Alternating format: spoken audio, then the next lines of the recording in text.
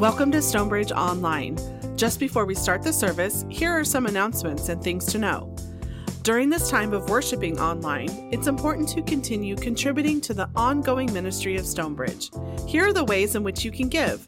You can give online through our website at stonebridgecme.com. Click on Online Giving. You can give through your bank's bill pay option, or you can give by mail. If you'd like offering envelopes sent to you, please contact the church office. One way our church family celebrates the holy season is through our special Heart of Christmas offering. The Heart of Christmas offering is divided between 5 important ministries that make a difference all year long: Action, Impact, Front Porch Ministries, New Church Development, and the Christmas Joy offering. For more information on each of these ministries and to make a donation, please visit our website, click on Resources. Join us for Christmas Eve on the front lawn at Stonebridge. We have 2 service times to choose from, 2:30 and 4 o'clock. Registration is required. This coming February, we're excited to announce an all-new message series called Divine Appointments. You'll have the opportunity to join a virtual growth group and follow along in worship as we learn the implication of Jesus' encounters with the vast array of characters in the Gospel of John. Look for more information in the coming weeks. For those events that require registration, or for any details you might have missed, please check out the newsletter or visit our website. And lastly, we would love to know that you're participating in worship. Continue to share your news, prayers, and praises by emailing prayers@stonebridgecme.com.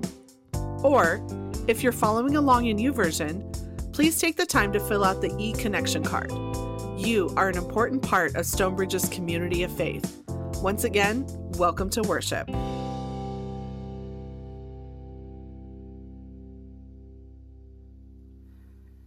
Hello and welcome to Stonebridge's online worship.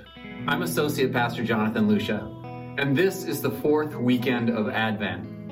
This week in worship, through the lens of Isaiah chapter 53, we gather to remember Jesus Christ our Savior, who loved us and gave himself for us. So let us draw near in full assurance of God's endless love and mercy. We give our thanks and praise to Jesus Christ, who carries our sorrows, who heals our wounds, and redeems us from sin and death. Amen. Again, welcome to worship.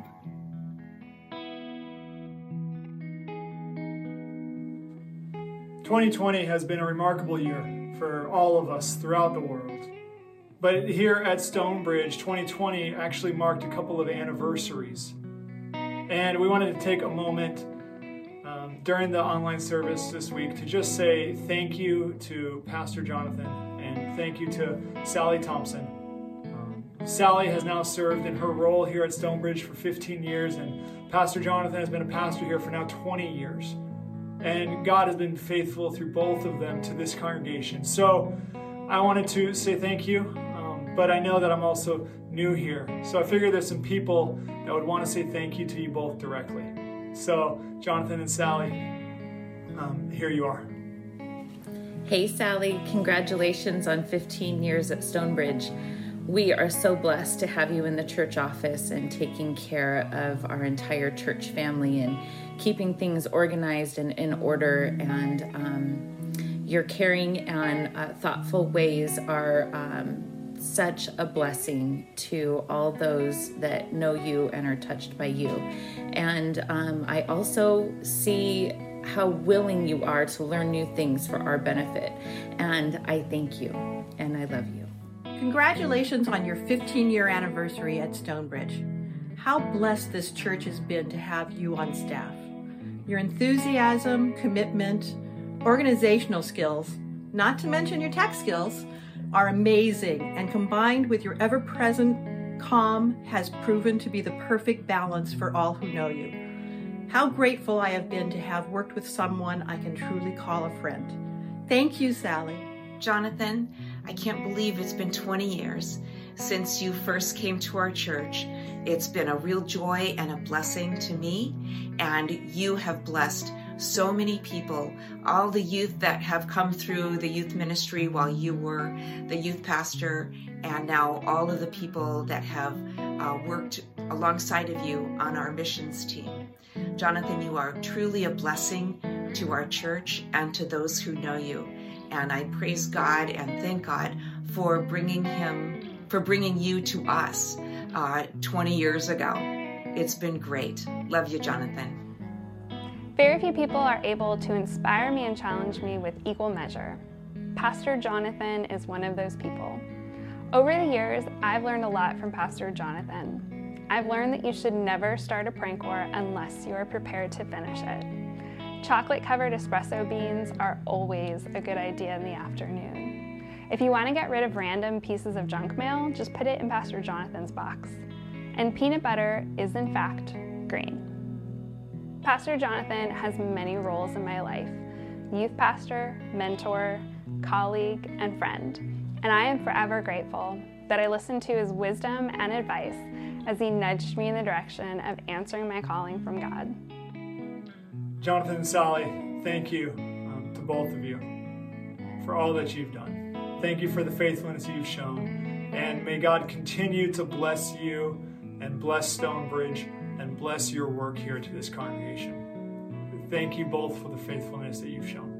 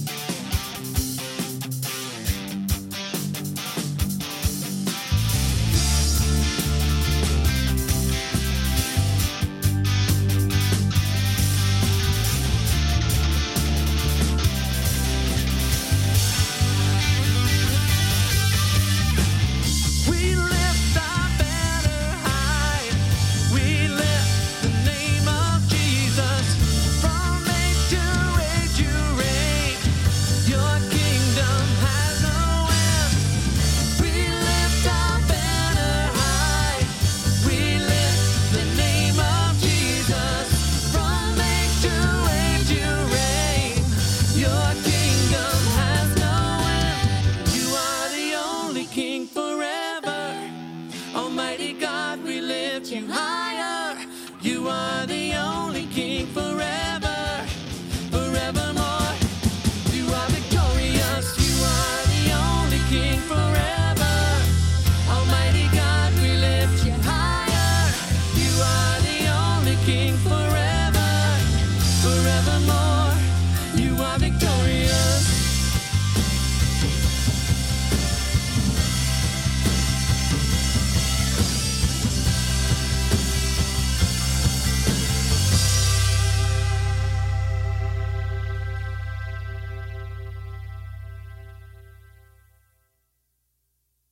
Oh, holy night, the stars are brightly shining.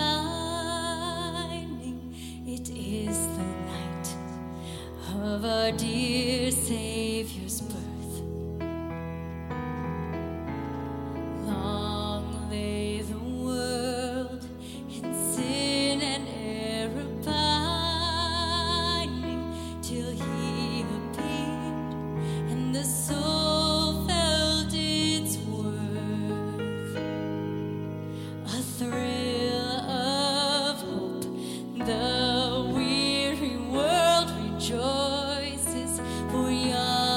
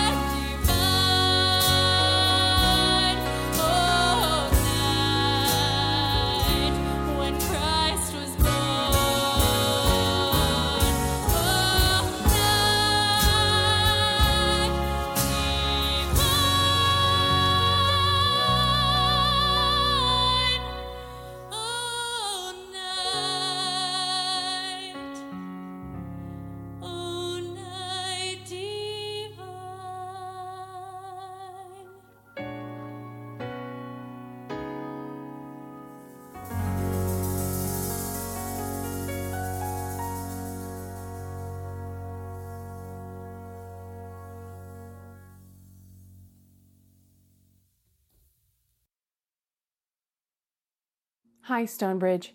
Our reading for today comes from Isaiah chapter 53, verses 1 through 6. Who has believed what we have heard? And to whom has the arm of the Lord been revealed? For he grew up before him like a young plant, and like a root out of dry ground. He had no form or majesty that we should look at him, nothing in his appearance that we should desire him. He was despised and rejected by others, a man of suffering and acquainted with infirmity. And as one from whom others hide their faces, he was despised, and we held him of no account. Surely he has borne our infirmities and carried our diseases, yet we accounted him stricken, struck down by God, and afflicted. But he was wounded for our transgressions, crushed for our iniquities. Upon him was the punishment that made us whole, and by his bruises we are healed. All we like sheep have gone astray. We have all turned to our own way, and the Lord has laid on him the iniquity of us all. This is the word of the Lord.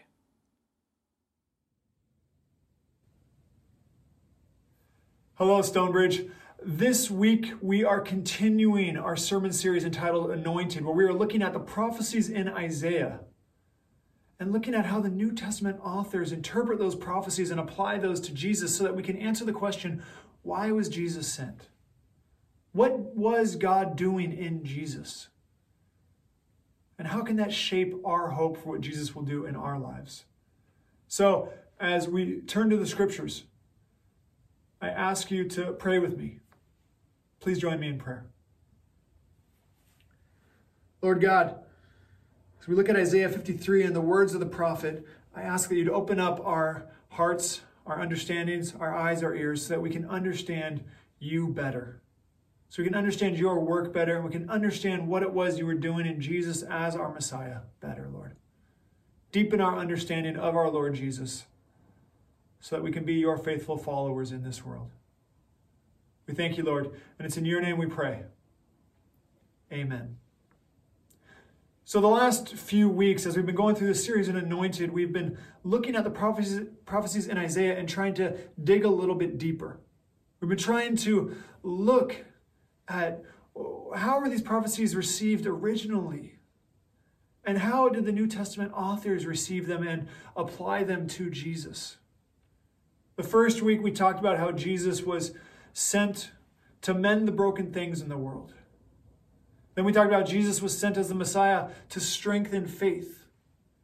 And then we talked about how Jesus was sent as the Messiah to provide a path towards deliverance, towards salvation. And this week, I actually think looking at Isaiah 53, we don't have to dig as deep to understand what Jesus was sent to do, according to Isaiah 53 and the way the New Testament authors quote Isaiah 53. Now, Isaiah 53 is maybe the most widely quoted chapter of the Old Testament in the New Testament. Now, I don't know if it is or not. I haven't done research into that, but when I look at how many different authors quote Isaiah 53 in the New Testament, it's pretty remarkable. Matthew quotes Isaiah 53. Mark quotes Isaiah 53. John and Luke quote Isaiah 53. So we have all four Gospels there. Then Peter quotes Isaiah 53. Paul quotes Isaiah 53. And I'm sure Mary would have also if she wrote a Gospel. But pretty much all of the New Testament authors quote Isaiah 53. This chapter is central to their understanding of what the Messiah was sent to do and of what Jesus actually had done as the Messiah. And it should really surprise us when we look at Isaiah 53 and understand that this is how they interpreted the Messiah's mission. Because Isaiah 53 is all about suffering. It's about this mysterious figure called the suffering servant. This person who is going to suffer on behalf of others. The New Testament authors, they quote this chapter, all of them, to help point to Jesus, helping us understand that the Messiah was sent to suffer. The Messiah was anointed to suffer. This was a core part of what the Messiah was to do. Suffering wasn't a byproduct of what the Messiah's mission was. Suffering wasn't just an effect of what the Messiah's mission was. Suffering was a core, central part of the Messiah's mission. That may not actually surprise many of us because we talk about Jesus' suffering regularly. We talk about Jesus going to the cross and we're used to that. But when we stop to really think about it, it should surprise us. It should surprise us a great deal. Because look around at what our culture celebrates. It doesn't actually celebrate suffering. It doesn't lift it up as a value. We celebrate people that help alleviate other suffering, and for good reason. But suffering itself, I think it makes most of us uncomfortable. Even talking about it can make most of us uncomfortable. And there are difficulties in talking about suffering and talking about it well. A number of problems we have to be aware of when we talk about suffering. One of these is actually a really practical concern that the church had to deal with at one point in its history. We can't actually lift suffering up as too high of a value. And let me explain that real quick. Early on in the church's history, the church found itself in this position where it was being persecuted. And younger Christians, they got it in their minds that being martyred and suffering were glorious, that they were honorable. And they intentionally went out and tried to seek out suffering and tried to actually throw themselves into the position of being martyrs. Instead of just standing up for their faith, they ran headlong into persecution and sought it out. And there's this period in the church's history where you can see older church leaders writing and teaching younger Christians, stop throwing your lives away. Don't be so reckless with your lives. And they taught them this for a very practical reason. If people kept on dying in the church, there would be no church anymore.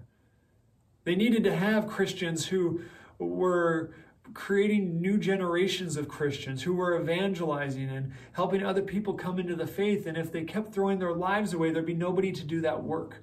And the church's message would die.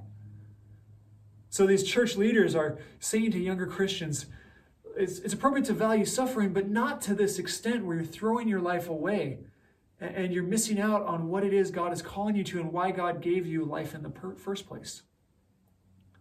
So we can't lift suffering up too high as a value. We have to keep it in an appropriate place here. We also have to be careful when talking about suffering, particularly when we're talking about other people's suffering. If we start talking about other people's suffering or other cultures' suffering or start comparing suffering when we haven't actually experienced what those other people have experienced or other cultures have experienced, whatever we say is just going to be untrue. In order to really talk about suffering well, we have to either have endured what somebody else has endured or recognize a healthy distance between what we experience and what they experience. We have to be respectful of other people's suffering and not try to just brush it under the rug or too quickly say it's a good thing you suffered. That's not the way the Bible addresses suffering all the time. When the Apostle Paul's talking about suffering, he's doing so from a position of he's suffered as well. He knows what everybody else is going through. And in helping us understand the Messiah's suffering, the Bible helps us understand that we know that Jesus can sympathize with us because Jesus endured suffering. So that healthy distance between our suffering and other people's suffering, and not jumping too quickly to tell somebody that they should be grateful for their suffering, but pausing, listening to them, and learning from them, and respecting the distance between our experience and theirs. That's important when we're talking about suffering as well. So there are some boundaries we have to place around suffering. But we also have to acknowledge our culture is not very good at talking about suffering. And when I say our culture, I mean the United States culture. particularly United States suburban culture. It's not great at talking about suffering. We try to avoid it. We try to avoid the things that make us uncomfortable, what causes discomfort in our lives. We try to avoid things that cause pain, and too quickly we try to brush things under the rug. And we don't actually talk about the fact that the Messiah's mission was central to the idea of suffering. Suffering was a core part of what Jesus did, and suffering is what God did in Jesus on our behalf. And I think for us as Christians, we have to learn to talk about suffering and to talk about it well. Because we can't avoid it. The sad truth of suffering is we are all going to experience it at some point. You don't get through life without suffering at some point. And I know that there's many of you right now that are in the midst of moments of suffering and pain. And it's real. So we have to learn to talk about it well so that we can hang on to our hope in those moments. So we can cling to our hope in those moments. Because we're all going to experience it at some point. I remember when I was 18 years old, I was getting ready to graduate high school. And one thing that I enjoyed and loved doing was surfing. I noticed a couple months before graduation that when I got out of the water, my left wrist was hurting. And I thought I just sprained it, so I didn't think too much of it. Gave it a couple months, assuming it would just heal. I'd skated before and sprained my wrist numerous times. It felt like that. It always healed before. I thought it would again. But a couple months later, I noticed that the pain I was feeling was now also in my right wrist. And not only that, but my fingers were swelling up at the joints, and I was experiencing pain in those joints. And at one point I looked down, one of my fingers had swollen to the point where the end of it was crooked and pointing outwards towards my pinky. And I remember thinking to myself, I really need to go see a doctor. And then I remember thinking to myself, I really need to just go play basketball with my friends instead. And I ignored it for a couple more months because I was naive, I was foolish, I thought nothing could hurt me. A couple months later, it got to the point where it was difficult to walk. I couldn't do things like open jars. Gas cap on my car was difficult to close. Just the steering wheel, it created a lot of pain just navigating a car. And I finally went to the doctor.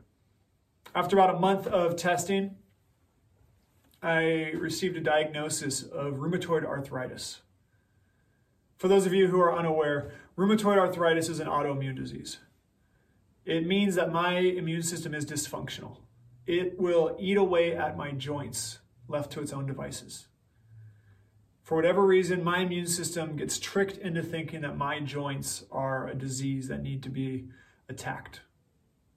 And this disease, rheumatoid arthritis, it can create inflammation, pain, swelling. There's no cure at this point. The best you can do is manage it. And left to its own devices, it will create crippling. So I was at age 18 getting this diagnosis and receiving this news. All of my best friends were off at college, having new experiences, meeting new people, dreaming about the future, and I was navigating insurance companies and different medications and trying to monitor side effects. It was a really difficult time in my life, that adjustment of losing your health at age 18.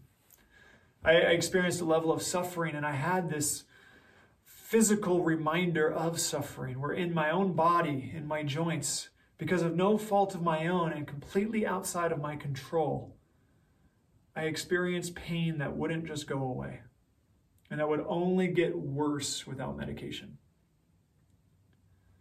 Now, with any sort of chronic illness, there's the physical aspect, which is difficult, but then there's the emotional side of it.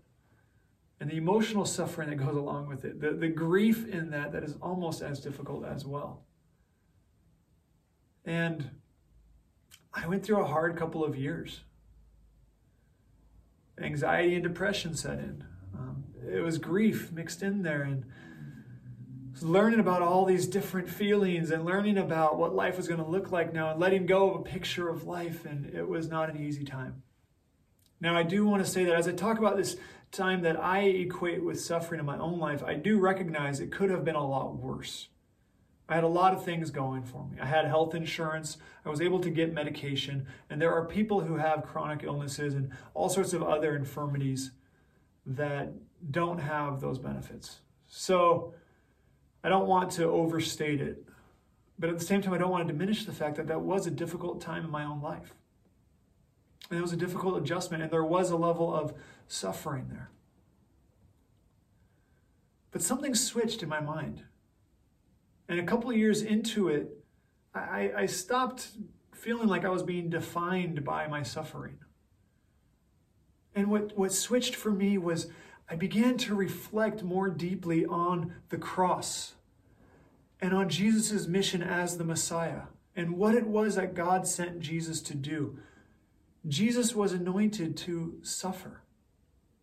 And as I thought about the cross, and as I read about different theologians who reflected on the cross, I began to embrace the idea that I think the Bible teaches us, that when Jesus died on the cross, yes, it was for our sins, but it wasn't just for our sins.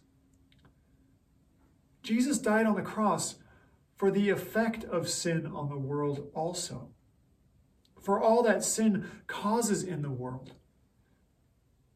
The burden of sin, Jesus died on the cross for that as well. So when I look at the cross, I could see my own pain up there on the cross with Jesus. My own physical pain up there on the cross with Jesus. Recognizing that that died along with sin as Jesus went to the cross. It began to deepen my hope in what the cross had accomplished and what God had done through Jesus' suffering. And I can't explain why, and I don't know why it had to be through suffering. I just know that Jesus was willing to do that for us. And that's, I think, the message of Isaiah 53 and why the New Testament authors, they all quote it to help us understand what Jesus did. Because Isaiah 53, it's not just about dying for people's sins. That is very important, and Jesus did that. But Isaiah 53 is also about infirmities, diseases, afflictions, all of those things that sin causes in this world. In Isaiah 53, that's what the suffering servant endures for the people. So when I look at the cross, I look at Jesus being anointed to suffer, I now see my own pain there and Jesus overcoming that. And when I think about the resurrection, I think about the way Jesus, by overcoming death, also overcame whatever pain and suffering that we endure in this life. And it gives me hope for redemption. Knowing that Jesus' suffering included my own suffering. That it was there on the cross with Jesus.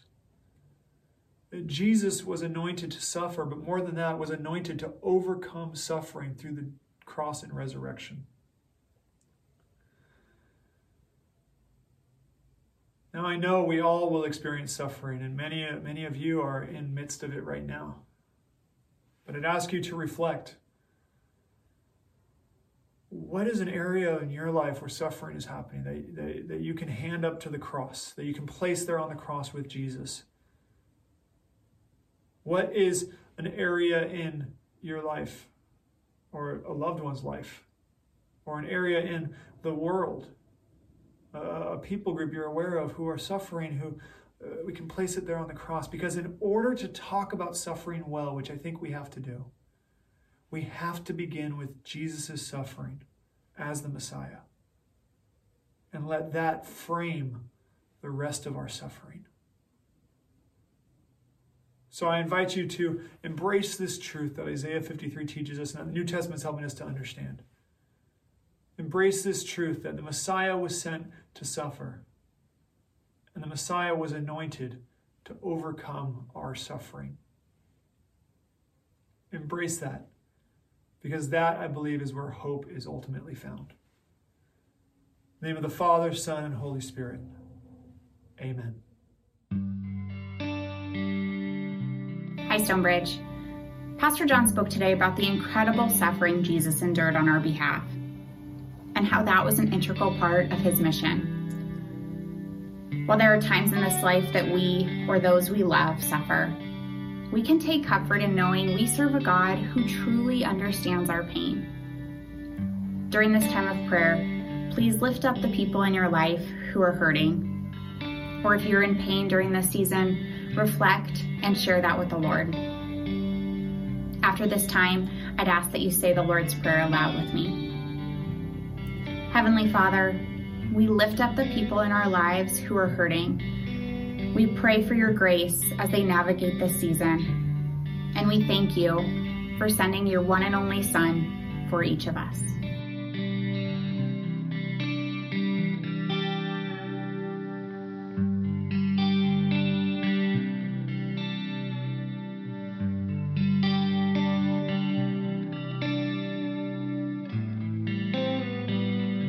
Now please say the Lord's Prayer aloud with me. Our Father, who art in heaven, hallowed be thy name. Thy kingdom come, thy will be done, on earth as it is in heaven. Give us this day our daily bread, and forgive us our debts, as we forgive our debtors. And lead us not into temptation, but deliver us from evil. For thine is the kingdom, the power, and the glory forever. Amen.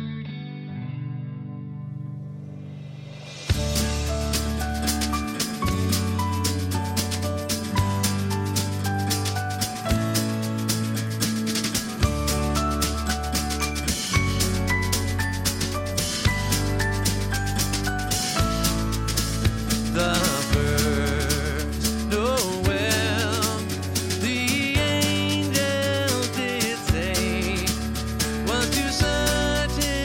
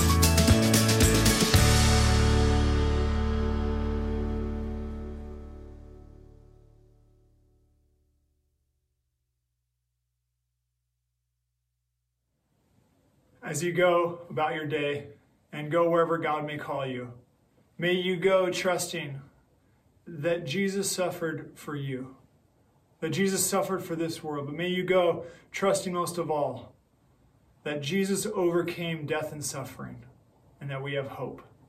May you go in the grace of our Lord Jesus Christ, the fellowship of the Holy Spirit, and the love of God the Father. In the name of the Father, Son, and Holy Spirit, go in peace.